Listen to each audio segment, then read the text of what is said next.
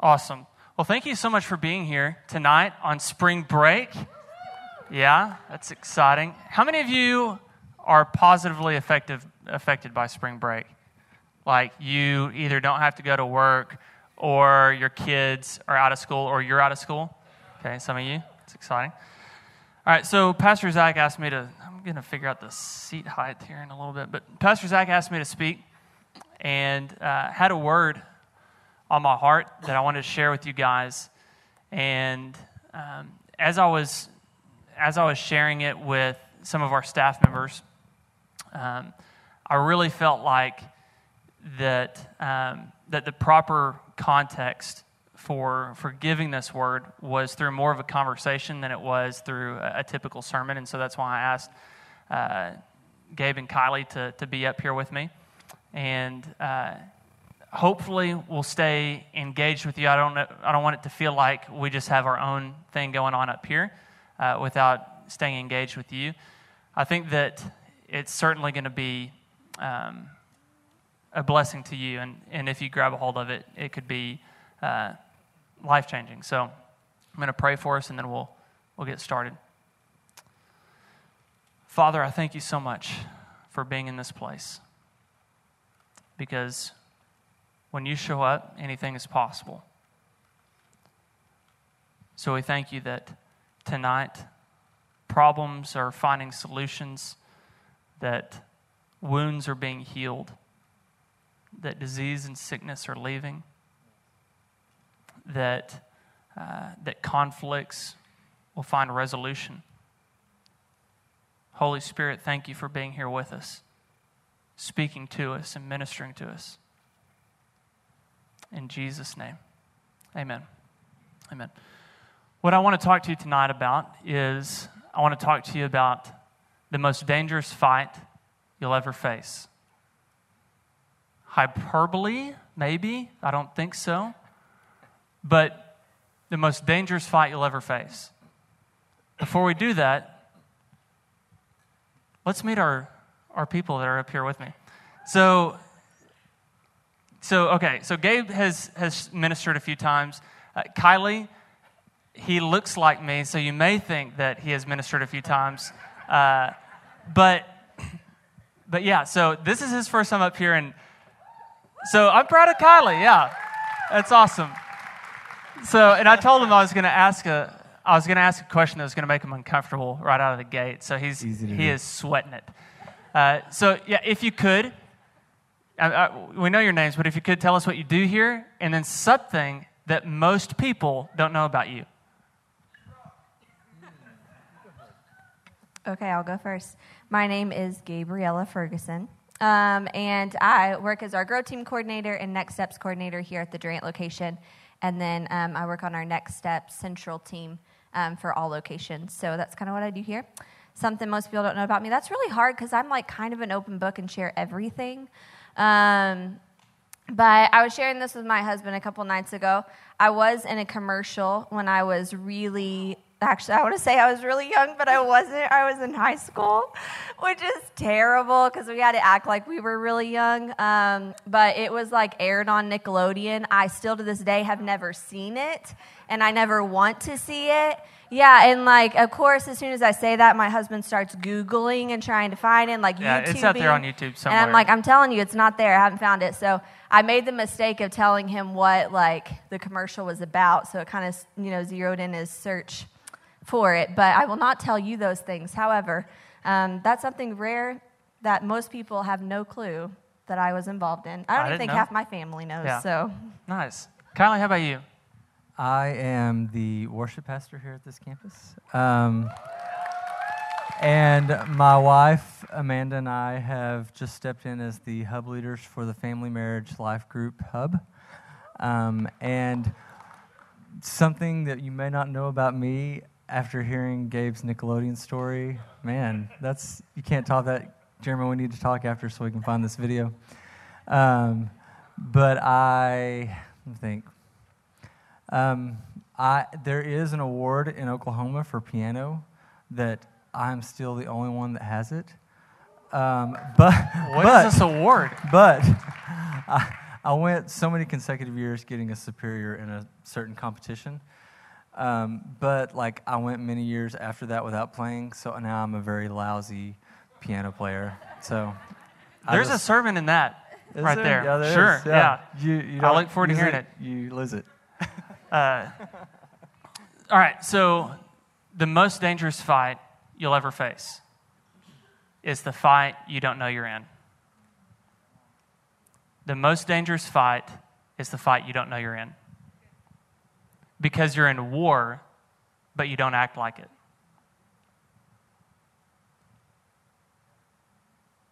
Have you ever been in a fight that you didn't know you were in at first? You were in the midst of a battle, and it took you a little while to figure out that you're in the middle of a fight.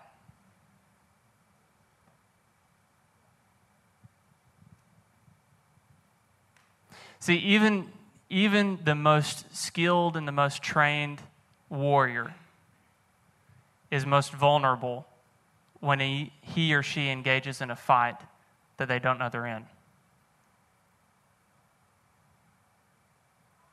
So when I wanted to kind of lead this as more of a conversation in kind of a lifestyle type setting where there's time for reflection, because I want you to think about, because my hope and my goal is to walk away from this time together and we all collectively come into an awareness of what fights that we're currently in that we didn't know we were, and that we're more mindful and more watchful for those as they come in the future. So just to get your thoughts, and this is a question that I asked with most of our staff, and I could have had every single one of them up here because they all had great insight. But, I was curious. This is the point that I wanted to have this talk around was the most dangerous fight is the one you don't know you're in. And I was curious how that landed with people. Did that make sense? When you hear that, what comes to mind? So I wanted to hand it off to you guys. And when you hear that statement, what comes to mind? Yeah. When I think about that statement in of itself, I'm reminded a lot of just different scenarios within my life where honestly there was a huge battle raging around me. And at the time, because I felt like everything was kind of just flowing the normal way, I didn't know to actually engage in the battle. And so one of the examples I had shared with Austin quite a few years ago now, I had a heart problem that was going on. And I was used to, I don't know why, because I had been involved in sports and stuff, so I should have known this isn't how my body normally responds. But if I walked upstairs or anything that I did, it would make it really hard to breathe. And I just thought I was extremely out of shape. And so I didn't know to engage in anything with it. I didn't know I was in a battle for anything. And in the process of just kind of random things happening, I began to notice and find out that my heart had some issues with it. And like resting right when I would wake up, it would be like 103 or above. And I wasn't even doing anything. And then when I stood up, of course, it went much faster.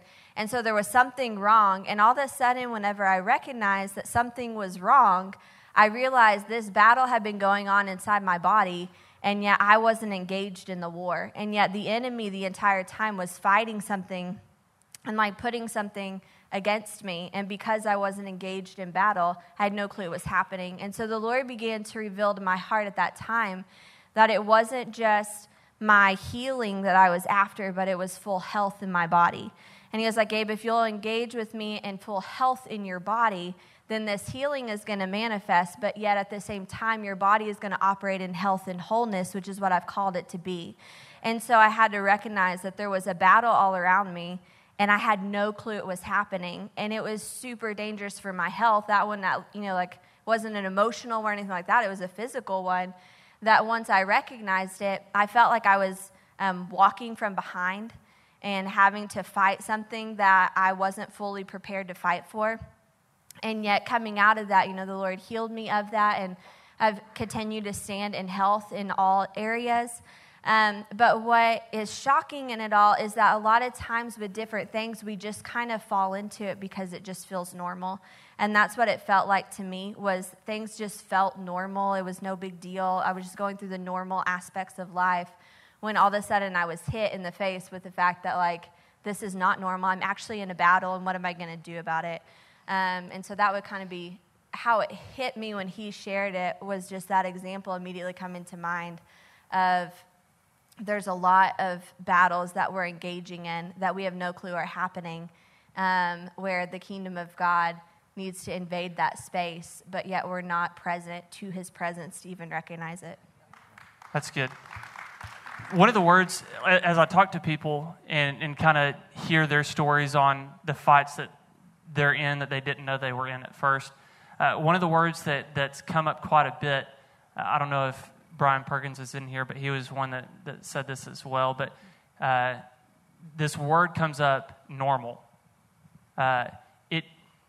When I look, people say when I look around, what I was experiencing seemed normal. Everyone else seemed to be going through the same thing. And so you look at these other people who are living defeated lives, and because of their experience, you go, okay, everyone else is going through this, so I guess this is just normal.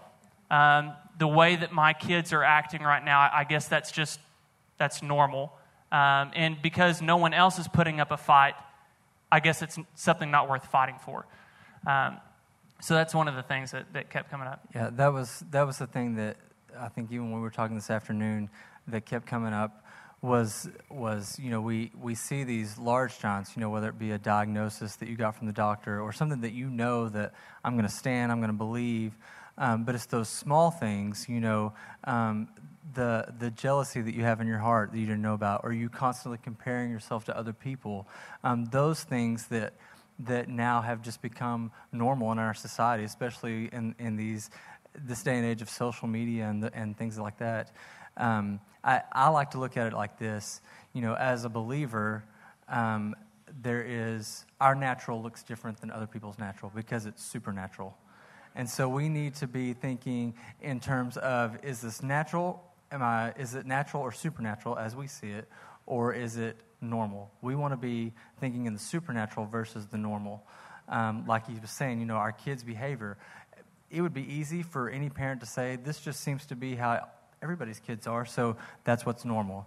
But we know that God has called us as parents to greater and higher things than that. He's called our kids to greater and higher things than that. So it's our job to be led by the Holy Spirit in raising and rearing our children away from those things. So. Yeah, that's good. One of the most common metaphors that we use in church to describe a battle is the giant. And we talk about facing the giant, and we want to be giant killers, and that's good, and it has its place, and there are certainly battles that we face that involve a giant. But I don't think that the battle with the giant's the most dangerous battle. It would be nice if every fight that you went into looked like a 9-foot guy in the middle of an open field screaming at you. It would be nice because when that's happening, it's very evident. Like, I'm about to step into a fight. And it stirs something on the inside of you. And when it's that obvious and it's that clear, you go into fight mode. Have you ever experienced this where someone comes to you and they say, yesterday I went to the doctor and I received a diagnosis that I have cancer. And instantly, without batting an eye, without wavering, you immediately go into fight mode. You're full of faith and you say, no, this isn't going to happen. I'm going to stand with you. I'm going to believe God with you. And we're going to pray and we're going to fight this thing. And we're going to see it leave. And then the next day, you're scrolling through your social media or whatever, and you see someone with something that you want. And just it may not even be a thought. It may just simply be a feeling that you have that is just the slightest inclination towards envy. And because it's just a feeling or because it's just a little thought, it goes unchecked. And you don't put up a fight with it. Because I think that more dangerous than the giant is the serpent. So in Genesis, I want to take you to Genesis 3. Genesis 3.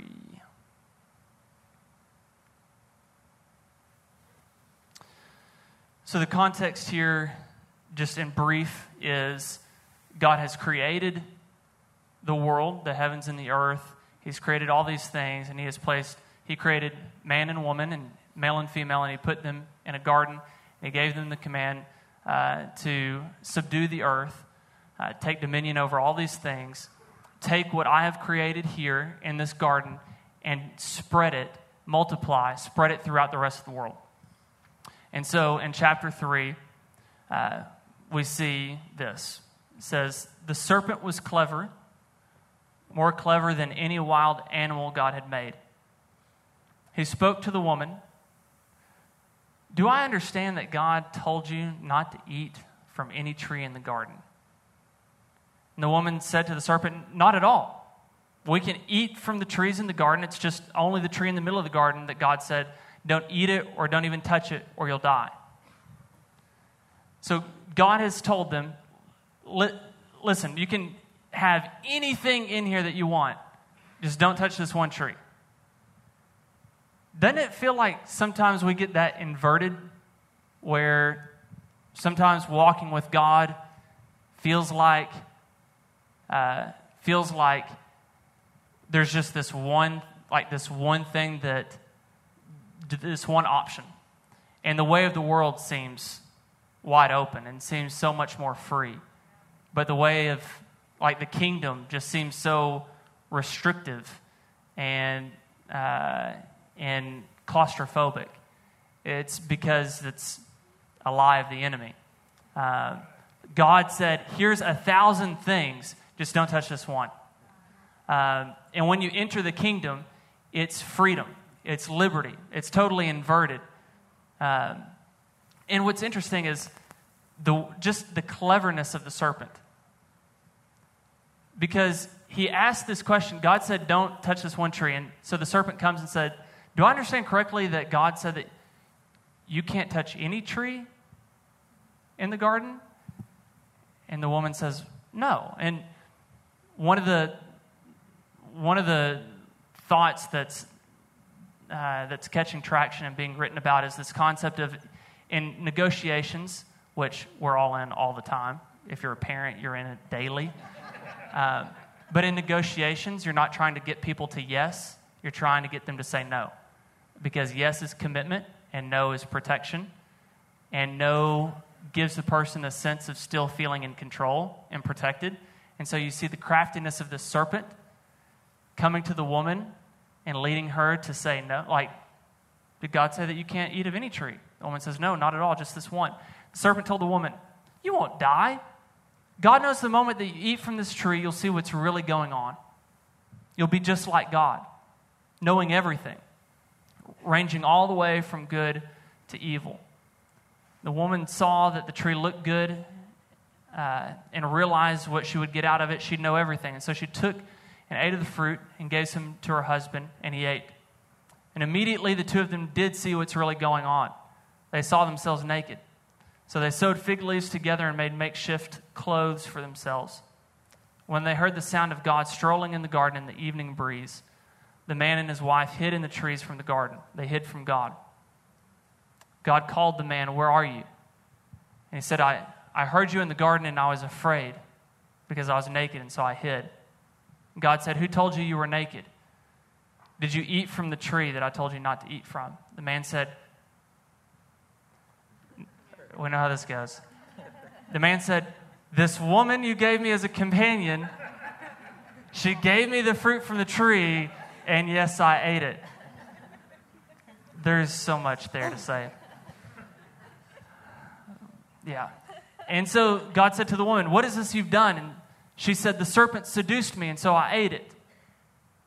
And God said to the serpent, because you've done this, you're cursed. Cursed beyond all cattle and wild animals. Cursed to slink on your belly and eat the dirt all your life. I'm declaring war between you and the woman, between your offspring and hers. He'll wound your head, and you'll wound his heel. So you and I are born into a world at war. You have to acknowledge this. We're born into a world at war. Adam and Eve didn't realize this. You know, it's easy when we're looking at their story and we know everything that's going on because we have the whole book. And so, you know, I'm curious, like, if your story was condensed into just a few chapters, how obvious certain things would be. That you would look back and if someone were to read your story in just a couple of chapters, they'd look back and they'd go, of course, how do you not realize that what you're doing right here is going to end up taking you to this place? And it's because these little choices that we make have these huge impacts. Something that C.S. Lewis said. He said, good and evil both have a snowball effect. That's why the little decisions you and I make every day are of such infinite importance. The smallest act today is the capture of a strategic point from which a few months later you may be able to go on to victories you never dreamed of. What seems like a little indulgence in lust or anger today is the loss of a strategic point from which the enemy may launch an attack that would have otherwise seemed impossible. See, the most dangerous fight you're in is the one you don't know you're in. You think that it's just this little thing here. Because of that, it goes unchecked. But it's a strategic move of the enemy. See, he's not going to show his cards. Okay? Newsflash, we're born into a world at war. There is the beast or the serpent or the enemy or the devil that is out to destroy your life. Okay, that is his end goal, is to destroy your life. And he's very crafty about it. And he's very good at it.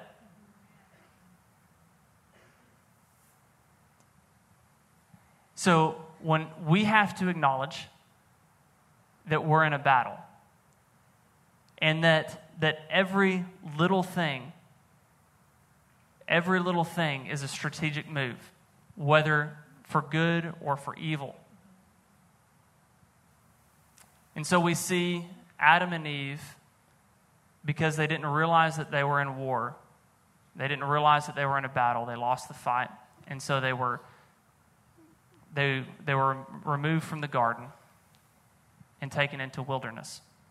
But there was this thing at the end of this story that gave hope of this person, this offspring of woman that would come and one day bring healing and restoration and new humanity, and that he would crush this serpent while at the same time the serpent would strike his heel. And he would be this wounded victor. And so in Matthew 4, we pick the story up, and Jesus is on the scene. And Jesus is in a wilderness. And he's going and he's fasting. And this is the temptation of Jesus. So you have Adam and Eve go from garden to wilderness, and now Jesus in the wilderness fighting to take humanity back into the garden. And so this temptation comes, and I think that the temptation comes very similarly to how it comes to you and I. Anyone as a kid think that, like, when you pictured the story of the temptation of Jesus, like you pictured this guy in a red suit with a pointy tail and a pitchfork? Anyone else besides me picture that? Okay, a few. So I graduated on from that to like this cloaked figure that was doing the tempting. But although this isn't stated, I really think that it was the temptation came in the same way that we're tempted, in this really subtle thought. And so here you have Jesus, and again, because we're reading it as a whole, we think, well, the little section header that you have in your Bible, for this section will say the temptation of Jesus. And so you're reading it and you know, like, okay, obviously he's about to get tempted. Well, he didn't have a section header whenever he went into the wilderness. So he's praying and he's fasting. And the enemy comes to him, the accuser, and with this one little thought of, if you're the Son of God, you're pretty hungry. You could turn these stones into bread. And just this one little thought, seemingly harmless, non-threatening, and the difference between Jesus and the first Adam and the second Adam was that Jesus realized that he was in a war. And so he was watchful. And this one little thought comes to him, and he's able to resist the enemy and then go on to bring freedom and healing into humanity. One of the things that when I was getting people's feedback, something that Brian, again, Perkins said, that he said that, in self-defense class, we talk about how the most dangerous attacker is the one you don't see. And he said one of the best things you can do for self-defense is just simply be aware of your surroundings. And so we see this in this type of battle, in this type of fight, where simply being aware of what's going on is huge. It's also interesting, in the first temptation, the commandment that God gave was, you can have all this, just don't touch or eat from this tree. And so the temptation, the enemy targeted that command. Well, now the current command, the current marching orders we have, Jesus says all of the law and the prophets are summed up into this: love God and love people. And so those two things are the aiming point, the target for the enemy, the points of temptation, the thing that he's going after now is those two areas, to see your connection, your relationship with God, and your connection and your relationship with people deteriorated and destroyed. So, want to pass it to you guys. Are there certain things that you've seen, either in your life or the life of others, around either an attack towards your connection with God, or an attack towards your connection with someone else? One of the things that came to my mind, even just hearing you talk just now, is just how incredible it is that Satan starts these things so young in people's lives. We have a 2-year-old, Valor.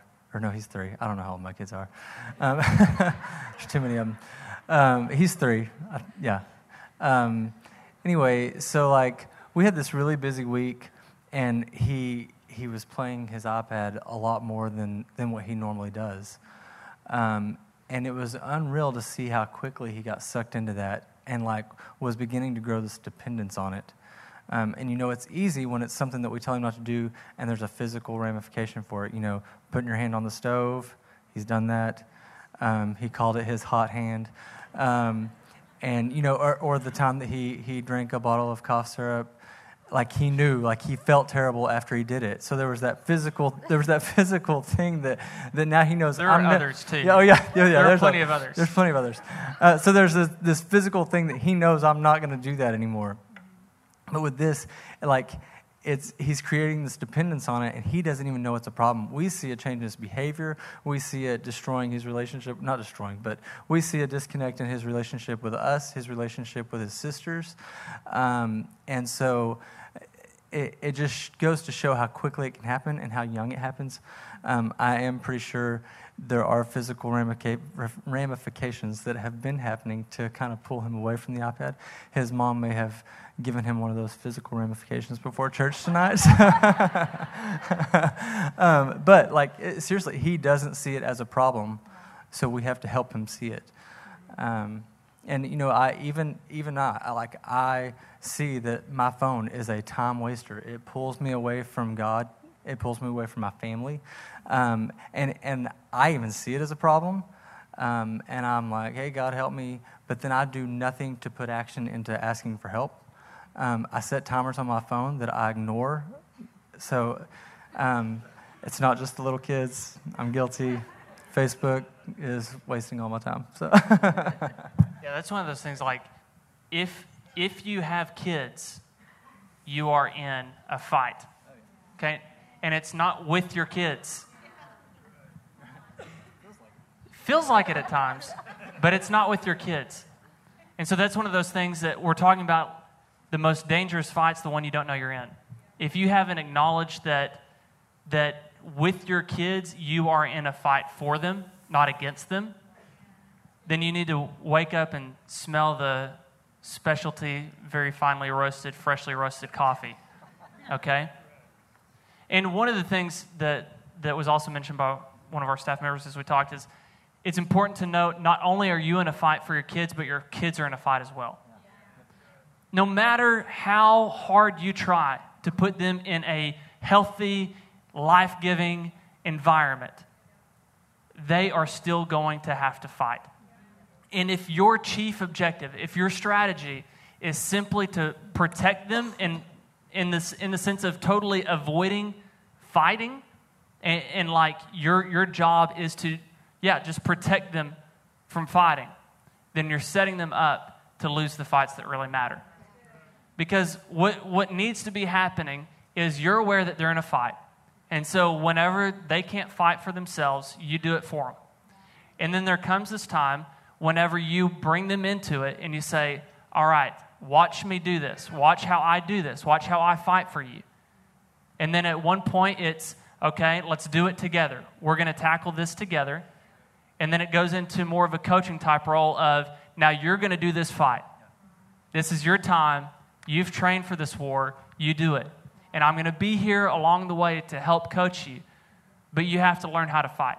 And so many times I see Christian kids. I came out of a Christian school. I saw these kids that were so protected and so sheltered with good intention. Okay, it's not like the parents were trying to, it wasn't like the parents were trying to. But they never taught them how to fight for themselves. And sometimes you may teach your child how to fight and they may just choose not to. But you have to be willing to teach them how to fight and leave that choice in their hands. So that's one of those areas. With kids, you're in a fight. Even if you don't know it, you need to acknowledge it and train them for war. Yeah, definitely. I mean, that reminds me of like just growing up myself. One of the biggest things that I struggled with a lot is I was very different than all of my other friends. So I was like loud and super honest and was not the sweet person that people encountered. And I wanted to be this sweet person. And so for years really struggling with that jealousy and that comparison, which is something I know everyone struggles with, but especially females, I feel like there's a constant drive towards comparison. And so what I noticed is that not only was it destroying me personally, but it was destroying relationships that I had with people. That one of my best friends in that process that I always was comparing myself to, it started putting up walls constantly around our relationship. And yet that was one of the most like life-bringing relationships that I had, that we could minister to one another and point each other towards Christ. And so recognizing there came a point, and honestly, it wasn't until I knew I was in a battle. I didn't feel like I was winning the war or anything. But whenever I went off to college and stuff, we went off to college together. And I remember the Lord just ministering to my heart and saying, you can hide behind the shadow of what you think you're supposed to be, or you can allow me to illuminate what's within you. And in that moment, I had to make that decision to fight the battle and to be engaged in that war. And a lot of times in relationships with people, with friendships and things like that, because of insecurities in our own hearts, or even just a lack of communication and being open and honest with people, we can end up building up walls that cause us not to be able to connect with what God really wants. But the moment that I allowed him to tear those walls down, all of a sudden, I began to see how she needed me in her life and how I began to pour into her in a different way. And there was no thought around what it looked like, what it sounded like. It's not as sweet as she would say it. I was just blunt and honest, and that's what she needed. And that's why the Lord brought us together. And then she would be sweet and kind and all of these things, and I needed it. And so I felt like for me, just recognizing those small wars, even throughout from childhood and on, a lot of times, if you'll look back on your life, you'll see kind of a pattern of key wars and key battles that end up starting to come up over and over.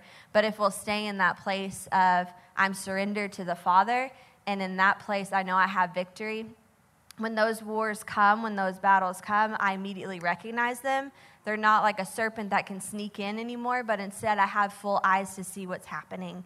Another thing I think of is I know I had a just kind of interesting childhood and stuff, and my mom was not around for most of it. And so that's something that the enemy would use a lot and still tries to this day of like, I'm pregnant right now, about to have our first kid.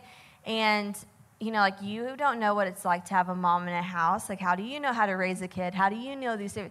Just silly, stupid stuff that the enemy brings up, and yet it feels legitimate in the moment. And what he's after is my heart. What he's after is a disconnection from my husband, a disconnection from the people around me, and a disconnection from my God, because my God knows exactly what's needed in those moments with my kids, right?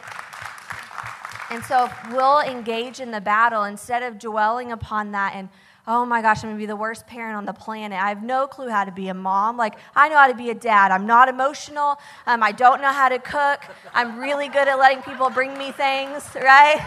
I'm just kidding. That's not what dads do. Just kidding. My dad was a great cook and, served everyone and still would to this day. If I gave him a call at any point, he'd be like, I'm on my way. So dads are awesome. But, I don't know how to do this. I could become super overwhelmed with all of these things, but instead I recognize what God's placed within me, and I know that he's going to train me as I walk with him. And so every battle that we find ourselves in, whether it is blaringly obvious or those type subtle things that end up starting to happen in our hearts, what happens is the enemy is after your heart. And so the moment he begins to stir those thoughts and stir those things in our hearts and in our minds, and we begin to let them take hold, all of a sudden there's a disconnect either with God or there becomes a disconnect with people. And those are the two things that he's obviously after, and they're the easiest things to target, and he does them through random situations.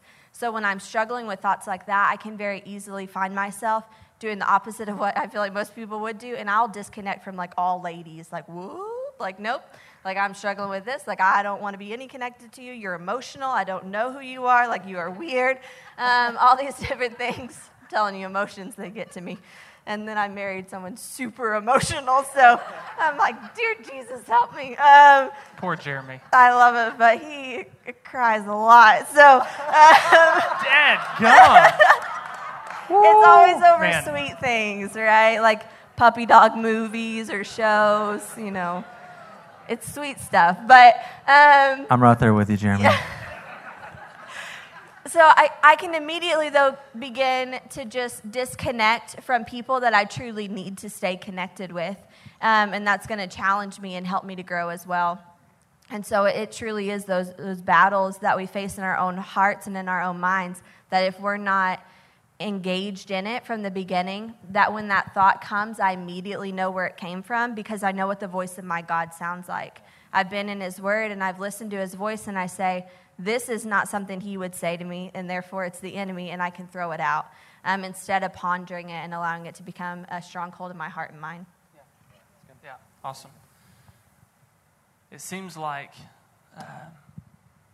it's funny how just this one little thought, like how quickly a little thought, if given permission, can blow into, you have played out this whole scenario in your mind of your spouse. Pastor Zach has talked about this before, but like your spouse is 15 minutes late, and just this thought comes into your head of like, what if they're in a ditch? What if worse? What if instead of in a ditch, they're in a car accident? And like just these little thoughts. And it seems like, another core relationship outside of, parenting is the marriage. And, it's obvious that the enemy is out for this relationship. And just how some of I've never met anyone that goes into a marriage going, man, I really hope this ends in a divorce. Never. But what happens is it starts somewhere. Just this one little thought of, man, I really wish my spouse liked to watch the same TV shows that I did. Like something as petty and ridiculous as that. You know what? That would be nice.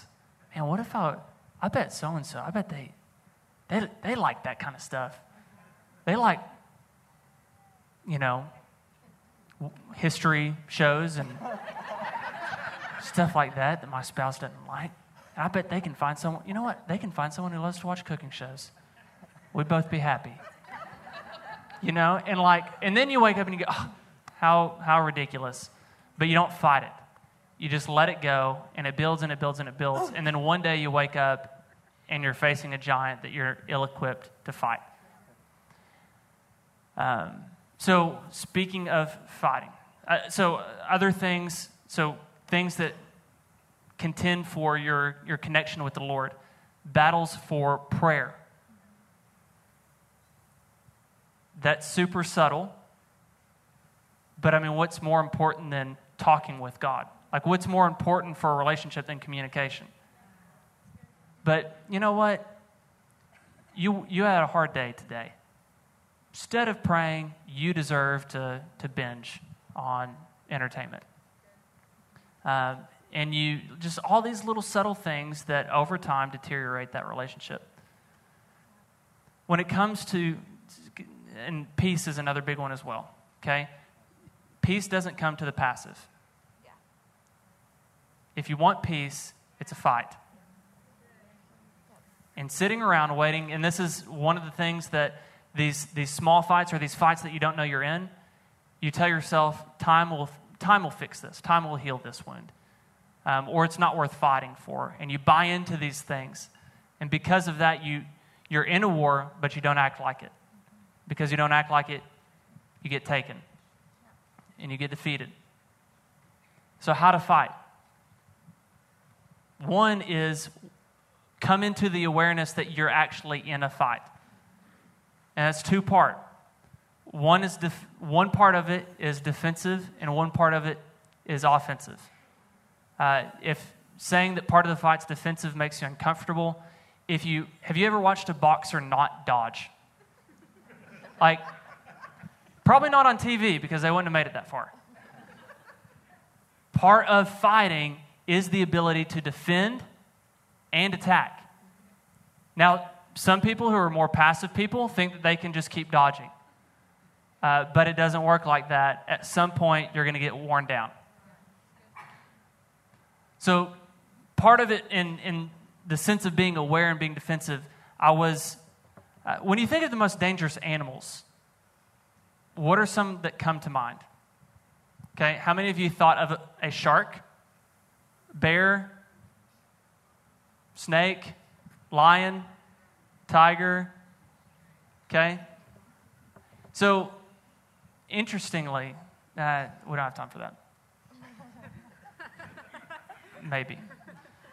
So what's interesting about that, I'm going to go ahead and go there just real quick. What's interesting about that is is the most deadly animal in the world, by far, hands down, wins by landslide, is a mosquito. 750,000 people a year die because of a mosquito. I'm not saying that to put fear in your hearts. There are reasons for it. Most of it is in other places of the world than here. But, I mean, a mosquito, this tiny little thing. Now, granted, don't get me wrong, if I have to be locked in a room with one animal, I'm picking the mosquito over the bear. But still, these fights that we think are the most dangerous, and we're on the lookout for it, I never want to have to face this giant. But all along, you're letting these little things slip in, and they're going unchecked, and you're not fighting them, and you're going to wake up one day and realize that the giant has already taken up residence. So a couple months ago, I got to go with some friends, and we went backpacking. We went on a 30-mile hike in Colorado, in the Weminuche Wilderness, in the San Juans, at the foot of the Rockies, okay? So we went on this hike in bear country, okay? We knew that where we were going, there are bears. And because we knew that, we were acutely aware of it, we prepared. Everything that we did, we were mindful of the fact that there are bears around us. The way that we prepared our food, the way that we managed anything that had a smell on it. All of these little things we were mindful of because we acknowledged the fact that we were in a dangerous territory. That's that defensive part. You are in a world at war. You know, you see people that can't figure out why they're defeated, but their doors are wide open to the enemy.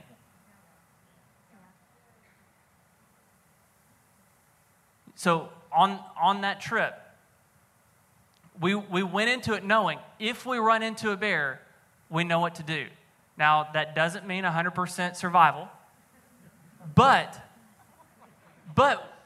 we're more prepared and more capable of handling the situation than if we went into it not having a clue. So you are in a world at war, learn how to fight. Yeah. Be prepared so that when stuff comes, you know how to handle it. You're not going to learn. There's going to be situations come your way that you never in a million years thought you were going to have to face. Okay? But you have to learn how to fight. Yeah. You have to learn how to fight. The most, and now getting into the offensive, the greatest weapon that you have is that God is with you. The greatest weapon that we have as believers is God is with us. We see this in Psalm 23. Even when you walk through the valley of the shadow of death, I'm with you. At any conflict you encounter, there's a table. Any war or battle or fight you engage in, there's a table that's there. Because God prepares a table for you in the presence of your enemies. He's with you. 1 Peter 5:8 says, be watchful, be sober-minded, because your enemy prowls around like a roaring lion, seeking to devour. So we need to be on the lookout. We need to be watchful. We need to be prepared and learn how to fight. And know that you don't fight alone. Know that you don't fight alone. So what I want us to walk away from this with is I want us to be battle ready. I want us to be battle ready. Not just for the giants, but for the sneaky snakes.